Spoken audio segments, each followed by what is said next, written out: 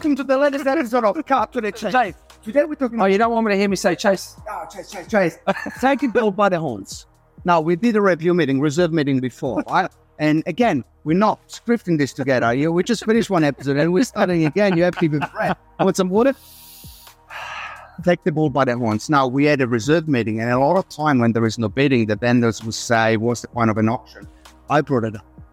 And I thought as I was bringing it up, you might have gone, shut up, but no. No, I front foot these things. You know what they're thinking? They're thinking that. So I actually say, guys, we're trying to put a hole down, then I'm getting into the hole. But I want to actually tell you, because a lot of people in this situation say to me, what's the point of having an auction, right? Yeah. Sometimes you can tiptoe and actually avoid the issue when you know 99% of the time it would actually potentially be, I'm not calling it an issue, but a reservation or uncertainty from a buyer's or vendor. So how about, and we talked about the art of anticipation, right? Yep. How about you anticipate what the issue is in the brain and actually bring it up and actually give them a solution. So they go like, okay. I'm relaxed. Right? What is an example for you in your auctioneer world and obviously working for Harkness? What is something that you just put it on the table before the issue? Well, recently I've been doing some appraisals, and you know they're thinking about it. You might be just sitting there thinking why you should employ us or why you should choose us ahead of X, Y, Z that you're talking to. So you front foot what they're thinking anyway. And that's when you got to come up with the unique selling points, right? What's the advantages of listing with you?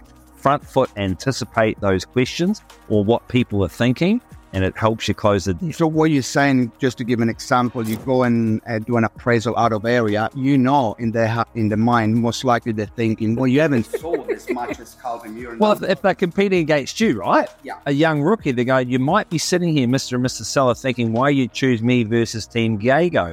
Because I'm fast building a reputation, because people are attracted to your property. They're not attracted to Diego as much as they are.